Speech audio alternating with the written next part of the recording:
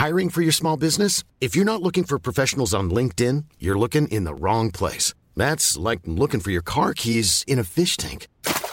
LinkedIn helps you hire professionals you can't find anywhere else, even those who aren't actively searching for a new job but might be open to the perfect role. In a given month, over 70% of LinkedIn users don't even visit other leading job sites. So start looking in the right place. With LinkedIn, you can hire professionals like a professional. Post your free job on linkedin.com/people today. This podcast is for entertainment purposes only and does not replace your own financial, tax, legal, or financial product advice.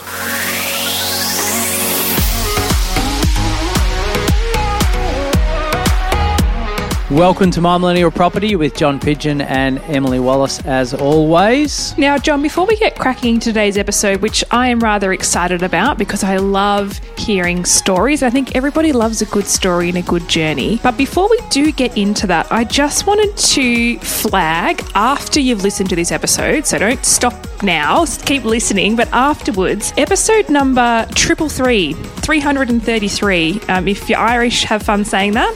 If I can say that actually. How would Richie Beno say that? 333. 333. Now, the reason I want to draw your attention to this episode is because a lot of people have been asking us recently around fixed versus variable rates, and we have addressed this question with a mortgage broker in that episode. So if that's something that sort of pricks your ears and you're interested to hear more about it, once you finish this episode, jump back into 333. It'll be there for you to listen to. Yes, very good. All right, let's get into it.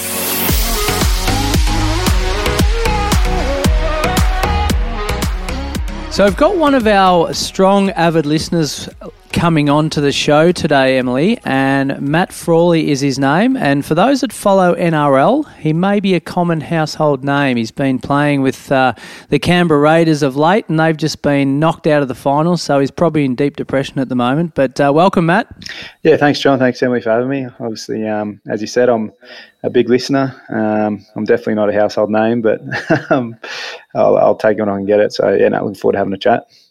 Awesome. So, yeah, we'll go back to how it all started out for you in the NRL space, I suppose. But just tell us, just gone. You've been in Queensland in a hub, is that right? And you've just got beaten on the weekend, and now you've returned to where you generally live, and that's Canberra. Yeah, that's right, mate. Yeah, so we had to move up there. I think it's nearly 2 months ago to Queensland. We were based on the Gold Coast, obviously with COVID and the effect it had on the Sydney clubs, especially. The NRL decided to move up there. So, it's been a bit of a blur the last 2 months, to be honest. Living in a hub, we had to quarantine for a little while there, and it was a bit of a different experience, but something that everyone had to do to keep the comp running. Obviously, it would have been nice for us to make the finals and go a little bit further, but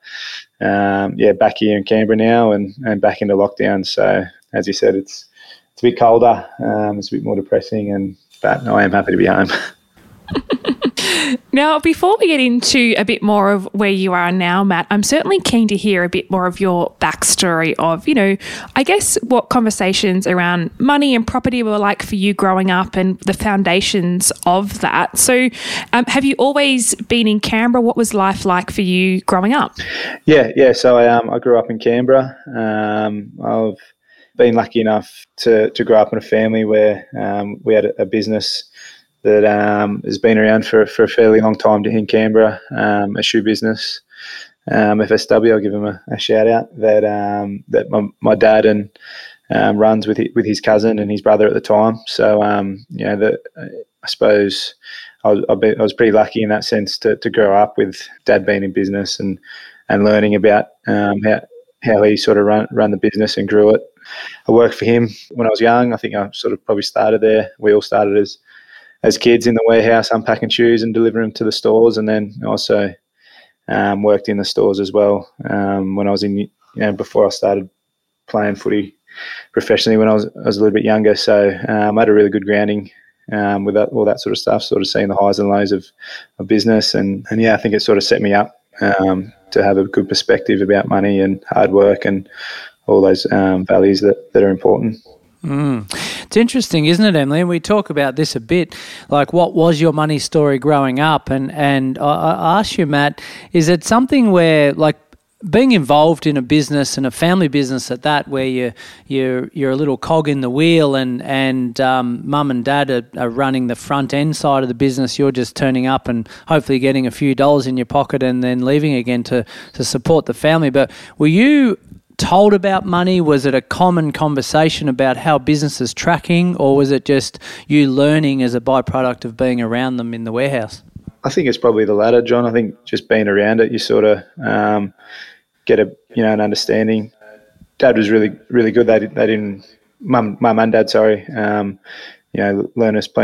us plenty of lessons, from a young age, but there wasn't too many real direct conversations about, how the business was going or how the family was going financially. I think as the business grew, we were afforded, really awesome opportunities to go to a nice school and, go on a few nice holidays and everything. But we definitely had perspective and had, we really appreciated those things, I suppose, as kids that were drummed into us from a young age. So, there wasn't really many direct conversations, but I think just being around it was, really, we learned some really important lessons from it. And how about, I guess, on the side of property? Because for some people, like for some of our listeners, they've been saving since the day they could, because their aspiration is to save and have a deposit for their home. For others, that might be a bit later in life. For some, it's not on their radar at all. But for yourself, how did property sort of come into the picture for you heading into more of your adult years? Yeah, I think being around the business, Emily, I think, the family was more... mum and dad weren't really property investors or anything like that. I think most of the time and effort and the money was in the business.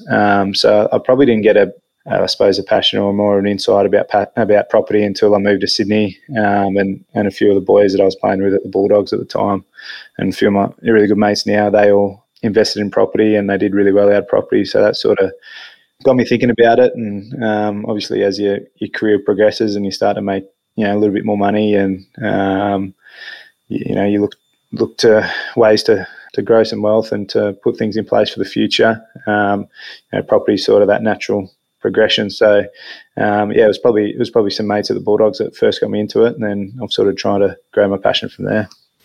And Matt, you mentioned that you went away to start, or you showed some obvious talent when you were a kid playing NRL. How old were you when you, I suppose, moved away from the family home and started pursuing that career? Yeah, so it sort of works in the NRL. You play your under-20s with an NRL club, and I played my under-20s, in Canberra, so I didn't have to move for that. I was lucky enough to play 20s in Canberra, and then after my under-20s career, I got picked up from the Bulldogs. So I signed to go to up there when I was 19. So I left Canberra at 19 and moved up to Sydney. Yeah, that was a big thing for me and the family. Obviously, I'd never lived away from Canberra. All my mates and all my family were in Canberra, so I didn't know anyone in Sydney, and except for an auntie that I lived with, when I first moved up there, which was a massive help. But it was definitely a big move, moving away from the family environment, and something I probably struggled with a little bit. Naturally, you get a bit homesick, but I spent 4 years in Sydney, and that was some of the best times of my life, and obviously progressed my career footy-wise, and learnt plenty about myself and about the world living away from home. What do you think was sort of the biggest challenge at that time? I know you mentioned you were living with an auntie maybe to begin with, but John and I, it's probably at the forefront of my mind because we just have recently been talking about that step into renting and moving out of home, and I guess, really entering almost like the next phase of adulthood of responsibility. What sort of challenges were the hardest for you in that period? Probably not being able to cook or clean for myself was probably one thing. I was lucky enough for that. I think I was with my auntie for 2 or 3 months, which was a massive hand. That was sort of a good transition. But then I moved in with 2 of my mates who I played with the Bulldogs, who are 2 of my best mates now. And we lived together for a couple of years, and I suppose it was just a big change. I went from playing under 20s, which is still just a part-time sort of, not, I suppose it is serious, but it's not too serious, into full-time training and training as a professional, trying to, live away from home, was sort of all just happened at once. And I suppose it can get a little bit overwhelming, but, it definitely helped me grow as a person, as a player. And, I look back on those days with, really good memories, and I wouldn't have had it any other way. So a few years into living into Sydney, your income's obviously started to increase. Talk to us about when you thought you were in a position where you could maybe buy a property, and what your knowledge level was like at that time, and maybe who you called upon for help there. Yeah. Well, my first couple of years, so I had 4 years at the Bulldogs, and my first 2 years I was in the NRL squad, but I wasn't playing NRL, so only young, and I was playing New South Wales Cup, which is, the reserve grade equivalent. I was earning okay money, but not great money. It probably wasn't until my first full year in the NRL when I debuted. I debuted sort of early on in the year, and the way the standard sort of NRL deal is worked is, if you're a young up-and-coming player, you get match payments for every NRL game you play. So I think at the time, I'm pretty sure it's the same at the moment. It's $3,000 a game, so it's pretty good money, and I ended up playing I think 15, 16 games. So that sort of gave me a massive kickstart into saving a deposit, and sort of put me in a position to look for a place. So yeah, naturally I sort of wanted to get something back home, because I knew a bit more about it. And yeah, sort of, mum and dad helped me a bit, and I did my own little research. Looking back on it now, I didn't really know what I was doing. But yeah, it's worked out okay, and that's how I sort of secured my first place. That's awesome. I mean, to have a kickstart, first of all, because that's probably the hardest part for a lot of people, is trying to work towards that deposit. And I guess, good reflections as well in terms of things you might have done differently. But is that property purely an investment property for you?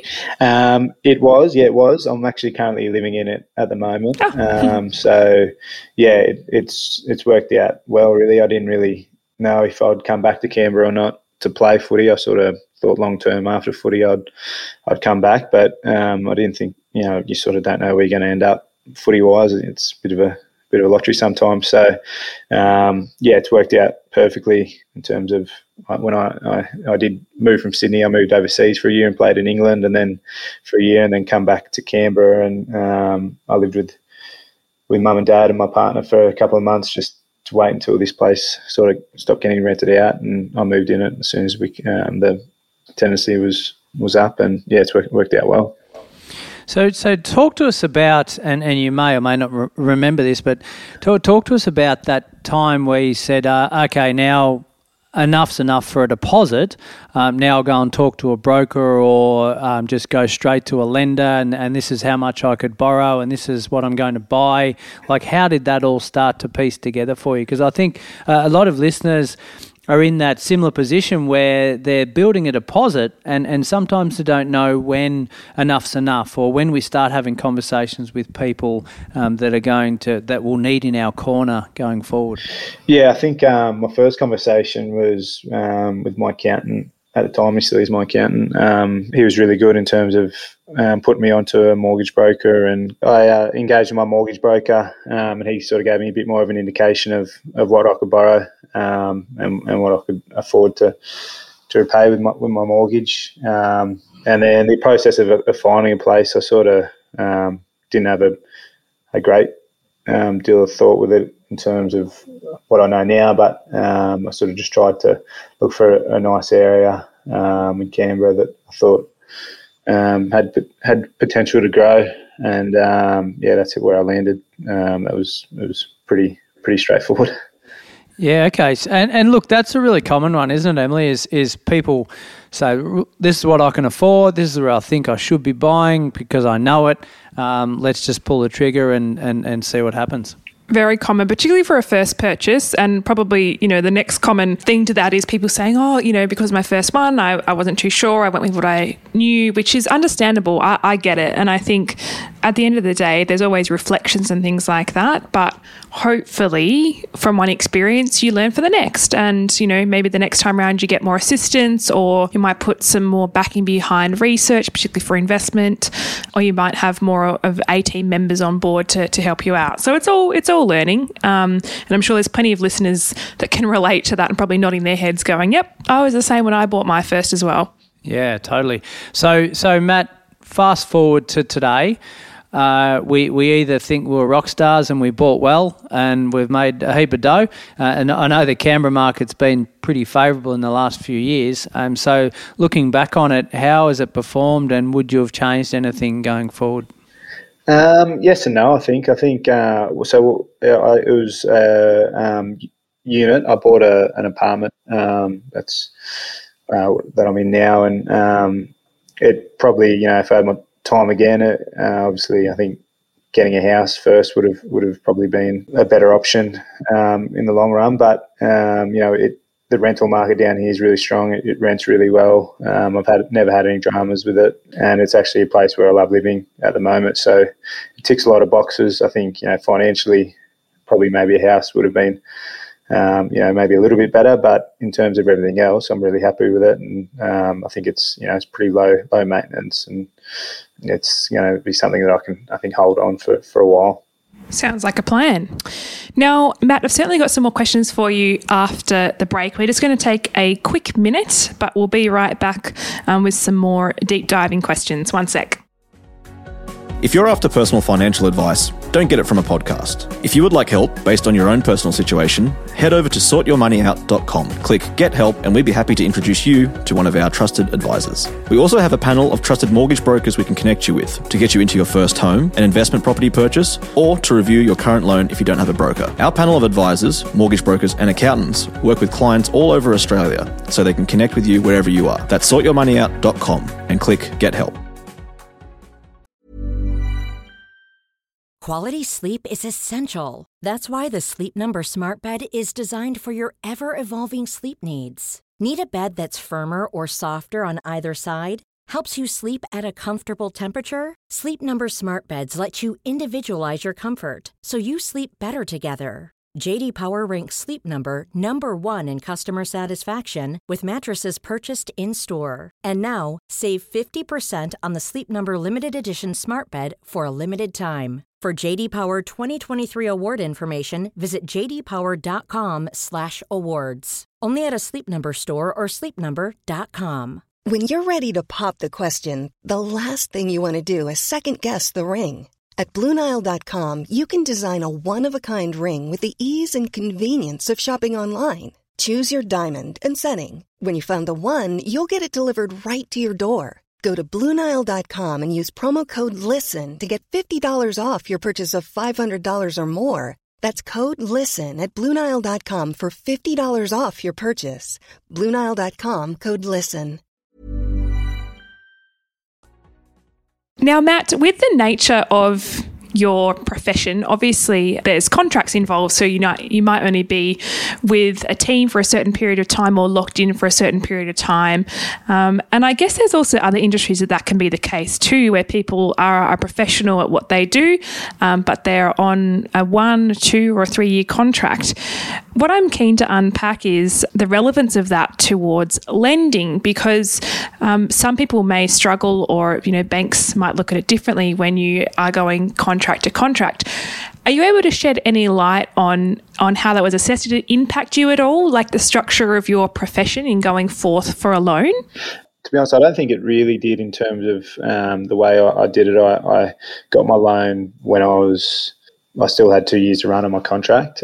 So yeah, I think that definitely helped me. But I do know some of the boys that have been off contract or have only got 1 year to go that have struggled with lending because they don't have anything after the year was finished. So it's definitely not even the lending side of it's difficult, but even just the lifestyle of not knowing your future can be a difficult one, especially when you sort of sign a 1 year deals. I haven't signed anything over a 2 year deal. That's sort of the longest deal I've signed. So yeah, it's it's good and bad. I think, I don't mind moving around too much. It's you get to experience different places and everything, but there's obviously some negatives as well when lending's as part of that.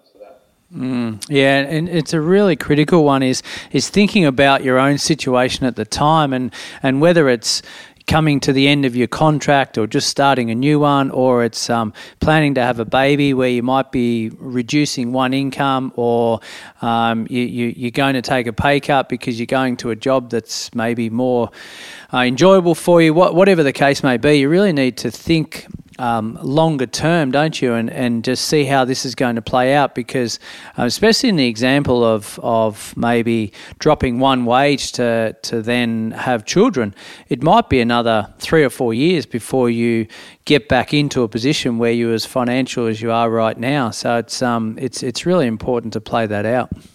But yeah, just moving on from that aside, sounds though you're doing something you love and you're extremely passionate about it. Have you ever got to a period in your life where you thought, okay, I'm loving this, but this instability of the nature of what we're doing has overcome me and I need to move on? Or has it all been pretty rosy for you?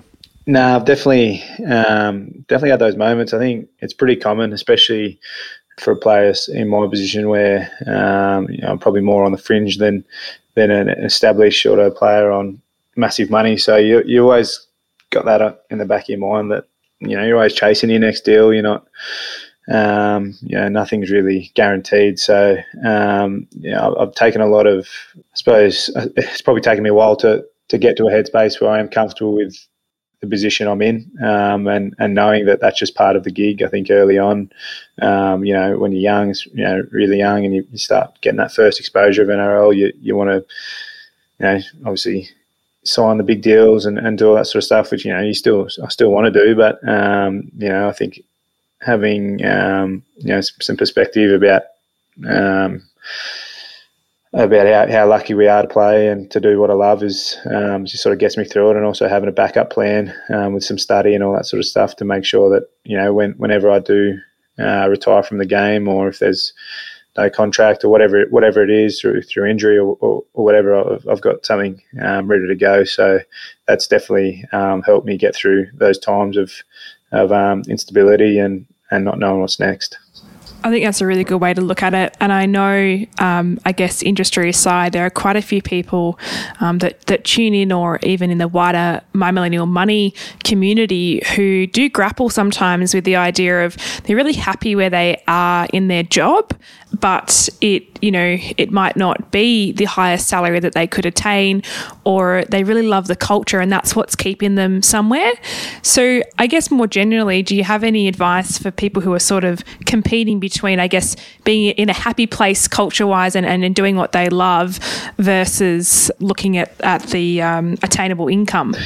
Yeah, I think obviously everyone's a little bit different. I know my circumstance, I suppose I'm lucky because the nature of the job, the incomes are quite good, probably compared to someone that's doing a passion project or something and earning, not much money at all, but loving what they do. So I suppose I'm lucky in that sense where I've got the best of both worlds to an extent. But I think enjoying what you do in general for anyone is more important than the financial side of things, as long as you can provide for yourself and your family. But I think that's what I sort of am going to try to live my career by and my life by, and I think that's the general sort of consensus for everyone. Yeah, it's an interesting point, isn't it? And we've had Kate Campbell and Brianna Throssell on the main show that have just come back from Tokyo swimming, and they've both got very different stories in terms of pay scales in their sport, and generally speaking, professional sports people aren't paid massive amounts of money unless their particular sport's got the big TV deals. So it is that passion versus finances, and some people just throw their hands in the air and say, look, I've had enough of this. As much as I love it, I've got to move on because I want to start a family, etc., etc. But Matt, you're 27 now. I think Wikipedia serves me correctly. What's your plan post NRL? Because we don't see too many 40-year-old NRL players rolling around. So what's your plan from a vocational point of view and also from an investment point of view? Yeah, that's right. Obviously, you can't play forever, especially. The NRL is pretty, being a contact sport, it takes the out of you. And I think, if you get to 30, 31, 32, you've done better than most. So the one thing the NRL and especially here at the Raiders do a really good job at, they put a lot of emphasis on some study and getting some work done before you transition. So I've done a few courses here and there. I've done my Certificate 3, Certificate 4 in personal training. I've done sort of the standard one that a lot of the boys do. But I've also last year during COVID, when we had our sort of 3 months off, I signed up to do a diploma in mortgage broking and finance, and I was able to nut it out and finish it in 3 months, which was good. Obviously, I wasn't doing anything at home, so I got that under my belt now, and I've done a little bit of work experience with my mortgage broker who's helped me before, and that's been really good as well. So I think that's a space where I definitely want to get into post footy, whenever that may be. And as I said, it's just it's good to have a plan and something I'm actually really enjoy and a passion of mine, and whenever I do get into it, hopefully I've still got a few years left in me, and I can transition into it and make a career out of broking. Sounds like a good plan to me, and sounds like your skills will be put to good use. I think it's there's not too many professions where you kind of know that there's going to be an end date at some point. It can't be forever. So great to have a plan in place, and I think having plans more generally for listeners, whether it be through property, through finance, through your career, having a plan in place is a really good thing to have. Matt, it's really been a pleasure to learn more about you and learn more about your journey. I'm sure listeners have taken little bits of wisdom from you today in sharing your journey. Is there anything you wanted to close off with? Anything you wanted to share at all? No, I don't think so. I think I suppose being a property podcast, I think, give you guys a plug, and My Millennial Money a plug. Listening to all the podcasts, I think even the other ones, Property Couch, and things like all those sort of resources that have helped me massively in terms of widening my knowledge base and getting a bit more confident with it, because I'm not much of a reader. I don't really like reading books, but I listen to podcasts all day. So, I think the more you can learn, the more confident you can get. And once you have that knowledge, and you can get a lot more confident into pulling the trigger and being able to get on the property ladder. And I think that's probably the purpose of this podcast, is to help people do that. And it's definitely helped me, and I think it's going to help a lot of other people as well. Very good, Matt. Yeah, thank you for coming on, and thank you for sharing your story, because I think, as Emily said, a lot of people get some inspiration from you out there today, because it's not always a straightforward road. We're not always paid a consistent income, and whilst you might have had some bonuses along the way by playing well, which is obviously great because you're living your passion, it's not going to last forever, and you're putting some plans in place now for the future, which is awesome. So any chance of getting back into the family business, or is that horse bolted? I don't know. I don't think so, mate. I think that horse is bolted. I think that was one of Mum and Dad's thing. They always wanted us to chase our own passions, and all us kids have done that. So it's been awesome. Third generation family business, but I think I'll stick to kicking the footy around for a little bit longer and see where that can take me. Very good. All right. Well, all the best for the Raiders for 2022 as well. And as always, thanks everyone for tuning in. If you like what you hear, give us a nice rating. If you don't, that's fine as well. Give us some productive feedback so we can always look to improve what we're doing. But until next time, enjoy your day.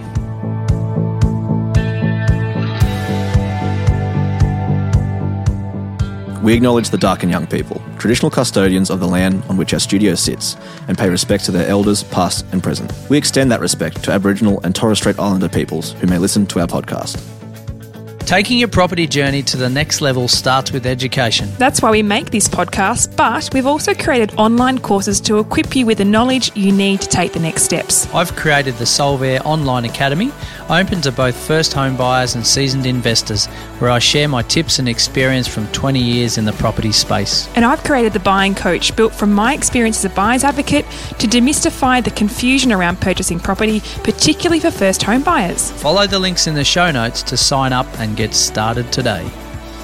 This podcast is for education and entertainment purposes. Any advice is general financial advice only, which does not take into account your objectives, financial situation, or needs. Because of that, you should consider if the advice is appropriate to you and your needs before acting on the information. If you do choose to buy a financial product, read the product disclosure statement and obtain appropriate financial advice tailored to your needs. Simo Interactive Proprietary Limited, the publisher of the podcast, is an authorised representative of Money Sherpa Proprietary Limited, which holds financial services license 451289.